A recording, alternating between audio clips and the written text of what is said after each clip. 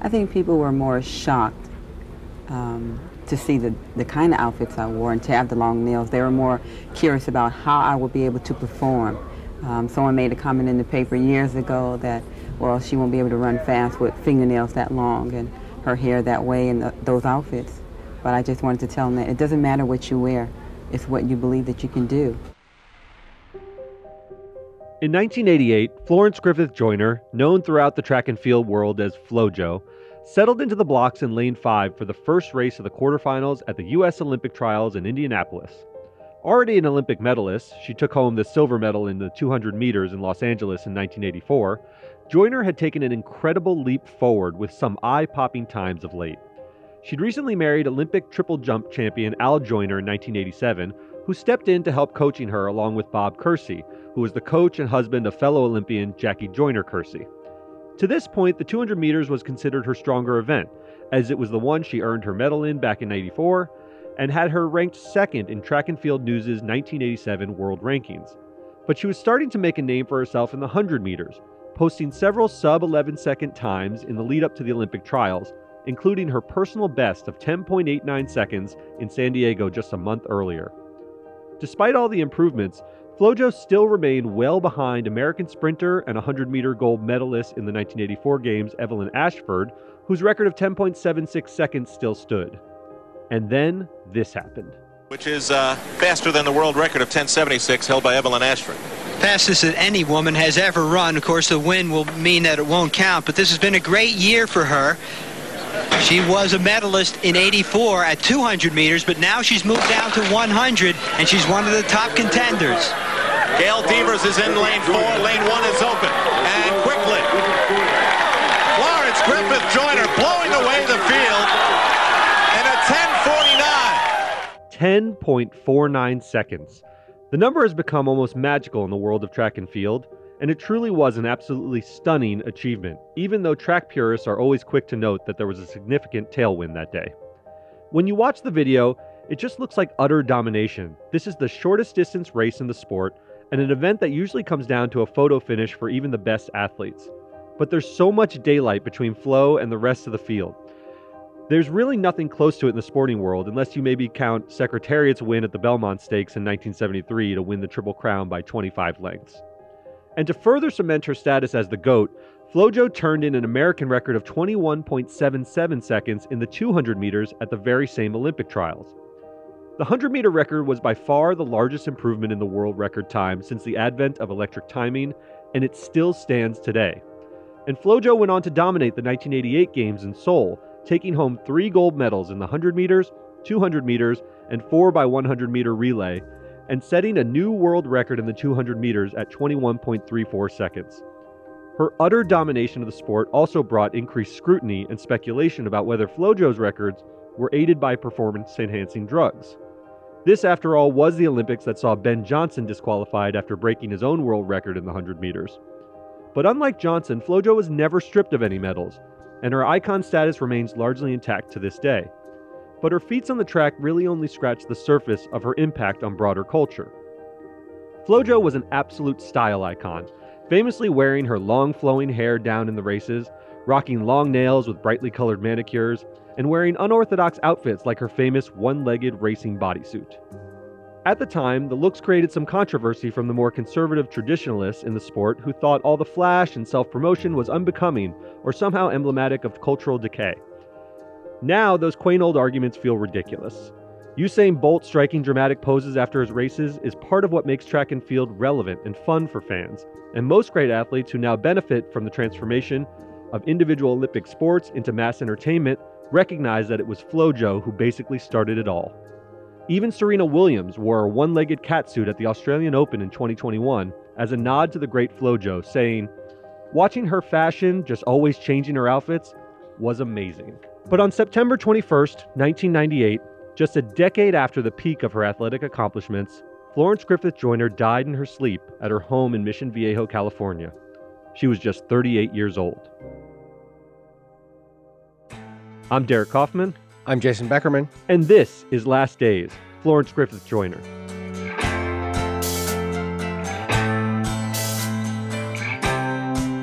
According to the Orange County Coroner's Office, Griffith Joyner died from suffocation in her bed after suffering an epileptic seizure. On the day of her death, her husband, Al Joyner, called paramedics from their home around 6:30 a.m. and reported that Griffith Joyner was not breathing, telling first responders that he'd last checked on her at 1 a.m. and found her sleeping in bed. He spoke about the moment he discovered her years later during an interview with Oprah. I walked in the room and I just felt something, and then I went to touch her and I just screamed. Mm-hmm. And I turned her over, and she had this look in her eyes, and I knew my wife was gone, and I just told Mary to go downstairs, and she ran downstairs. And at that moment, I wanted to try to catch Florence. And then Mary came up and said, "Daddy, what's wrong with Mommy?" And that's the part that I said, I couldn't be selfish, and I looked at her. It's interesting, Derek. Immediately following the news, given all that had happened in 1988 with the Ben Johnson, the steroid scandals, and the rumors that had been swirling about her, in the immediate wake of her death, rumors swirled that she too had suffered heart problems or was dealing with serious health issues as a result of using performance-enhancing drugs during her career. There's obviously an entire body of medical literature devoted to studies about the long-term health consequences of steroids and human growth hormone, the use and abuse of which was certainly rampant during FloJo's period of Olympic dominance. Anabolic steroids can cause irreversible heart, liver, and kidney damage, and HGH is known to cause complications such as heart disease, diabetes, and even fatal blood clots. And even though her medals had never been stripped, like Ben Johnson and others, FloJo never fully escaped the cloud of suspicion during her life, which we'll talk about more in a minute. Yeah, I mean, it's interesting. This was the height of the steroid era, and for someone to die at 38 years old, who was an Olympic phenomenal athlete, I mean, she was still a very young woman, it was bound to happen that people were going to speculate about this. FloJo of course, had that cloud over her. It's the reduction in the world record time by a half second. It was the way that between 84, when she won a silver medal in 200, and 88, when she didn't just win 3 golds, she dominated the field like no one ever had in the history of women's track and field. Obviously, rumors come up, but we'll talk about it. They may not be justified. Absolutely. So the coroner made 2 significant findings in the official autopsy report. First, Griffith Joyner suffered from a congenital brain abnormality known as cavernous angioma, which is a condition where the capillaries in your brain are too tightly packed and blood essentially accumulates in your brain. The condition is somewhat rare. It's found in just 0.25% of the population, but has been detected more in recent years with advances in CAT scan technology. The vast majority of people with the condition live without any problems. Only around 10 to 15% of people with it suffer from seizures. It's important to note that the abnormality has never been linked to steroids or other drugs. This is a congenital abnormality, which means it's basically a birth defect. So, something you're born with, right? Something you are born with. Not related to steroids. That's right. A family attorney noted that Griffith Joyner had suffered a, quote, tonic-clonic seizure back in 1990. This is the technical term for what is called a grand mal seizure, which is commonly associated with epilepsy. And she'd actually been treated for seizures back in 1993-94. She'd also been briefly hospitalized after suffering a seizure in 1996 during a flight from Los Angeles to St. Louis, but her brother at the time said this was the result of some stress. So she did have a history of seizures. She was known to have a condition that caused seizures, and really what happened that night when she fell asleep and never woke up was really a tragic accident. According to Dr. Richard Fukumoto, the condition may have led to a violent seizure striking Griffith Joyner while she slept, causing her limbs to tense and possibly leading her to wrench her head to the side as she was lying on her stomach. This involuntary movement of her head ended up with her smothering herself in her own pillow. The term used in the medical literature is called positional asphyxia, and it essentially means that the pillows and the blankets blocked her access to oxygen and she was not able to remove herself from suffocating to death. Second, the coroner also revealed the results of the tox report, which showed only 2 drugs in Griffith Joyner's system at the time of her death: acetaminophen, Tylenol, and Benadryl, an antihistamine sometimes used for allergies or as a mild sedative. Al Joyner, who'd fought against steroid allegations for many years on his wife's behalf, took some solace in the results and hoped they would quell the steroid rumors once and for all. My wife now has finally took the ultimate drug test. Let her rest in peace. The president of the International Amateur Athletic Federation, Primo Nobiello, echoed the sentiment, saying, quote, "This report ensures that Florence Griffith Joyner will be able to rest in peace. Her family have had to endure irresponsible media reports that have sought to tarnish her reputation without any real proof. These campaigns of misinformation serve not only to damage individual athletes and our sport as a whole, but also have a negative impact on the multi-million-dollar anti-doping campaign to which the IAAF has been committed for many years. We'll go ahead and take a quick ad break, and we'll be right back. If you're shopping while working, eating, or even listening to this podcast, then you know and love the thrill of the hunt. But are you getting the thrill of the best deals? Rakuten shoppers do. They get the brands they love with the most savings and cash back. And you can get it too. Start getting cash back at your favorite stores like Macy's, Adidas, and Walmart, and even stack sales on top of cash back. It's easy to use, and you get your cash back through PayPal or check. The idea is simple. Stores pay Rakuten for sending them shoppers, and Rakuten shares the money with you as cash back. So download the free Rakuten app and never miss a deal. Or go to Rakuten.com to start getting the most bang for your buck. That's Rakuten. Rakuten. Jason, look, the hope was after the tox report came out and the explanation of her suffering the seizure in bed that caused her suffocation, they thought the steroid rumors would go away. That's not what happened at all with FloJo. This controversy raged on. And I think it largely goes back, as we'll talk about in a second, just to the fact that the records are hard to fathom, right? We saw this with Barry Bonds a little bit too. He eventually did test, but it's very difficult to reconcile the records that she was setting in the steroid era with somebody who allegedly never took steroids or purportedly never took steroids. FloJo is obviously a controversial figure in the world of track and field, simultaneously beloved for raising the profile of the sport with her outlandish fashion choices and long nails, but also heavily criticized for setting impossible standards with her world records in the 100 and 200 meter races that many believe could only have been achieved through PEDs. Former 200-meter Olympic champion Gwen Torrence said she didn't even acknowledge FloJo's records, remarking to CNN in 2012 that, quote, "To me, they don't exist, and women sprinters are suffering as a result of what she did to the times in the 100 and 200. Ben Johnson, the disgraced Canadian Olympic sprinter who we've talked about, who became a poster child for PEDs in the sport following his disqualification in the 1988 Olympics, has expressed disbelief over Griffith Joyner's dramatic improvement in such a short period of time. But when you look at it, what is the evidence that people are pointing to in questioning FloJo's records? It turns out it's all largely circumstantial and speculative. Let's break them down a bit. We'll start with the improved times. FloJo improved her time in the 100 meters from 10.96 seconds in 1987 to 10.49 seconds in 1988. An improvement of 0.47 seconds in such a short race is just simply a remarkable feat. I have to tell you, it's hard to look at that for me, and I'm trying to be as sort of objective as possible. It's hard for me to look at that and say, this is someone who did it cleanly. We've just seen too much of this in sport, right? Through baseball, certainly through the 90s. We saw this where records were being demolished, not by, nips and tucks here, not by a home run or two, but by 20 home runs. The greatest hitters of all time were just being decimated. Their records by these new guys who clearly weren't the hitters that they were. We saw what the numbers did statistically in baseball, and you're seeing the same thing here. And I think this is what Gwen Torrence and others are reacting to. How can we possibly compare ourselves to FloJo when, her records don't really measure up? They don't make sense for a human being to run that fast. We know how fast human beings run. They seem very, very anomalous. Yeah. And like I said, these are fractions of a second, but 0.47 seconds in the 100 meters. This is a race that often comes down to the second decimal point, the hundredths of a second. You're talking about whittling away at records. 9.58, I think, is Usain Bolt's record. It was in the 9.6s and 9.7s. Yeah. I mean, moving by a tenth of a second in 100 meters is massive. Moving by nearly half a second in a year, and the record still is up. It's 35 years later, almost to the day. It's a long time for a record to hold up. But it either says that she was absolutely dominant and a singular talent, or it points to PEDs. Now, she also improved her 200-meter time from 21.96 seconds in 1987 to 21.34 seconds in 1988. That's a 0.62 second improvement that has basically put the record out of reach.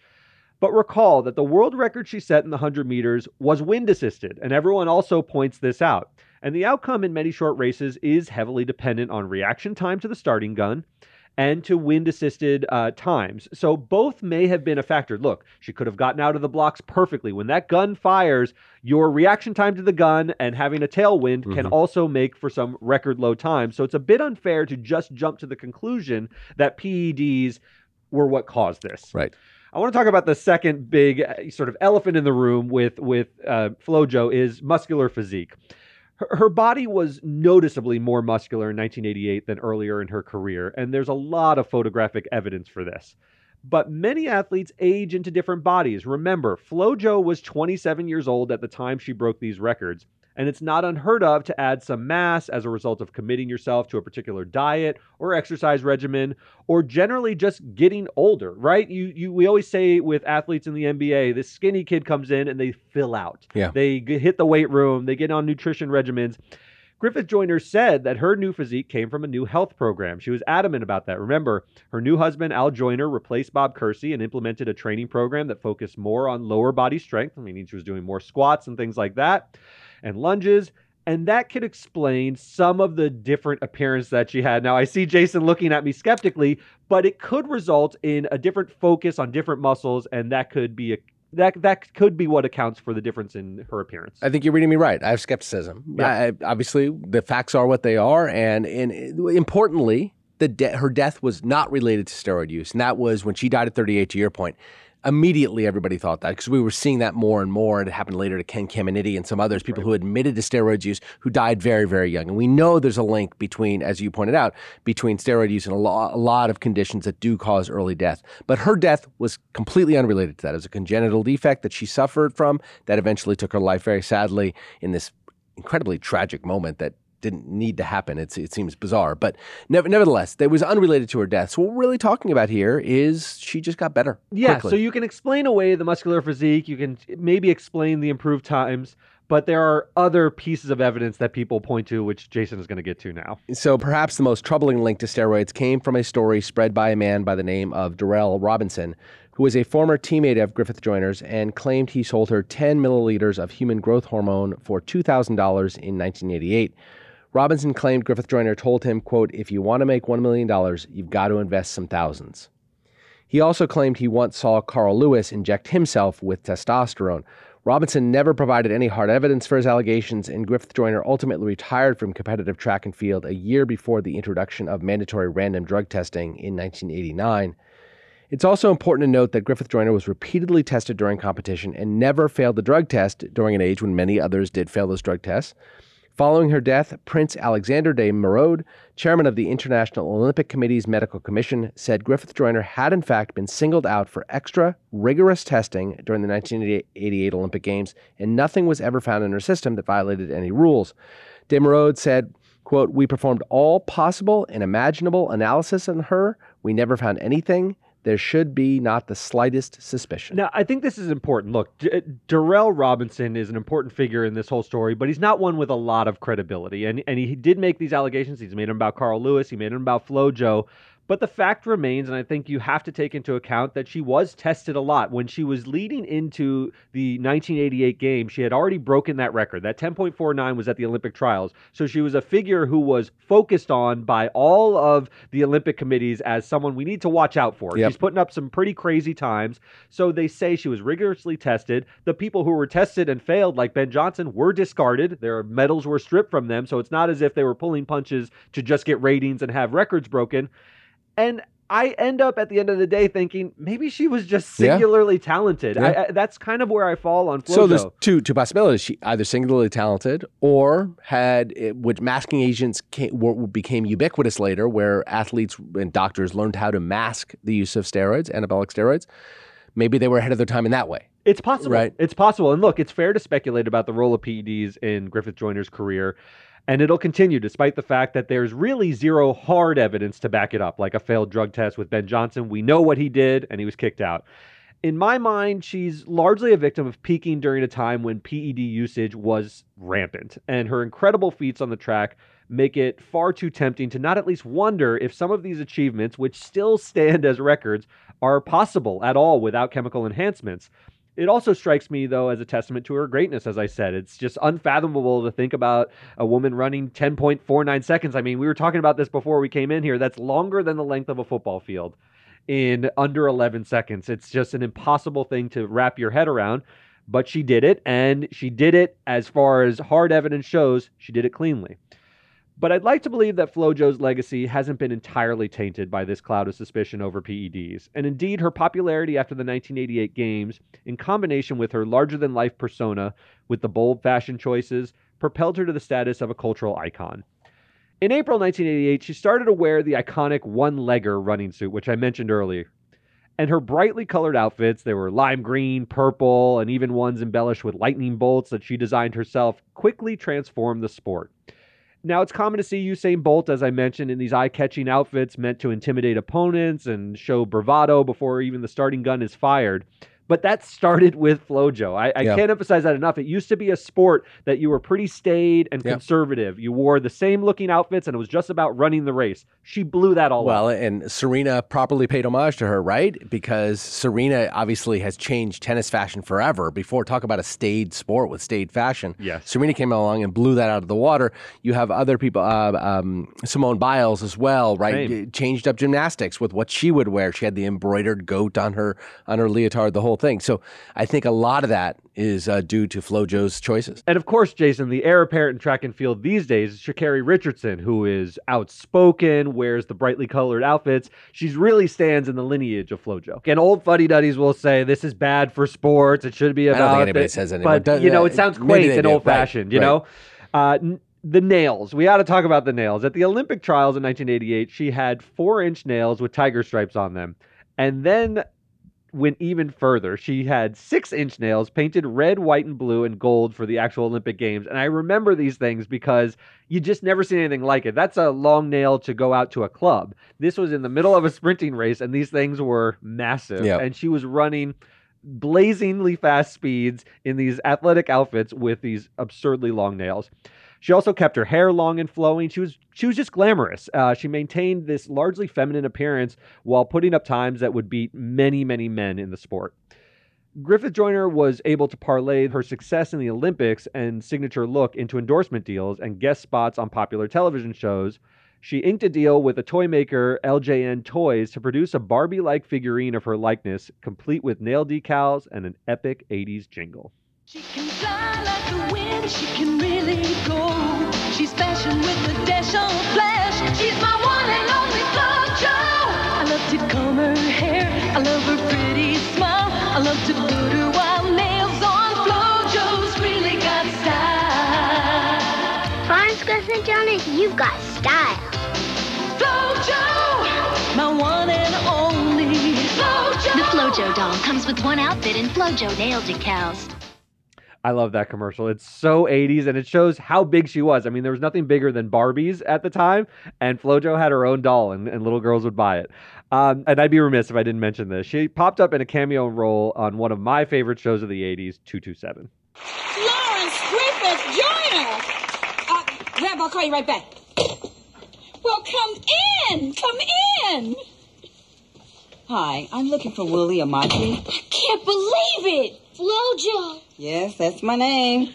I mean, she was like Michael Jordan back then. So it was, honestly, I try to convey to people how big she was. That was one of my favorite shows. And Can we go back to 227 being one of your favorite shows of the 80s? Love 227. Wow. I really do. All right.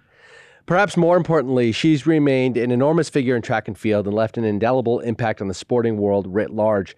She was inducted into the USA Track and Field Hall of Fame in 1995, an honor she was able to enjoy before her death.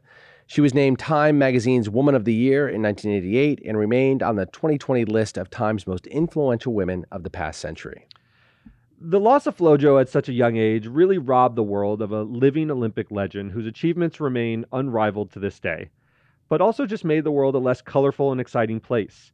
It's easy to imagine FloJo offering commentary at each Olympics, bringing her verve and style to what can sometimes feel like overly self-serious spectacle.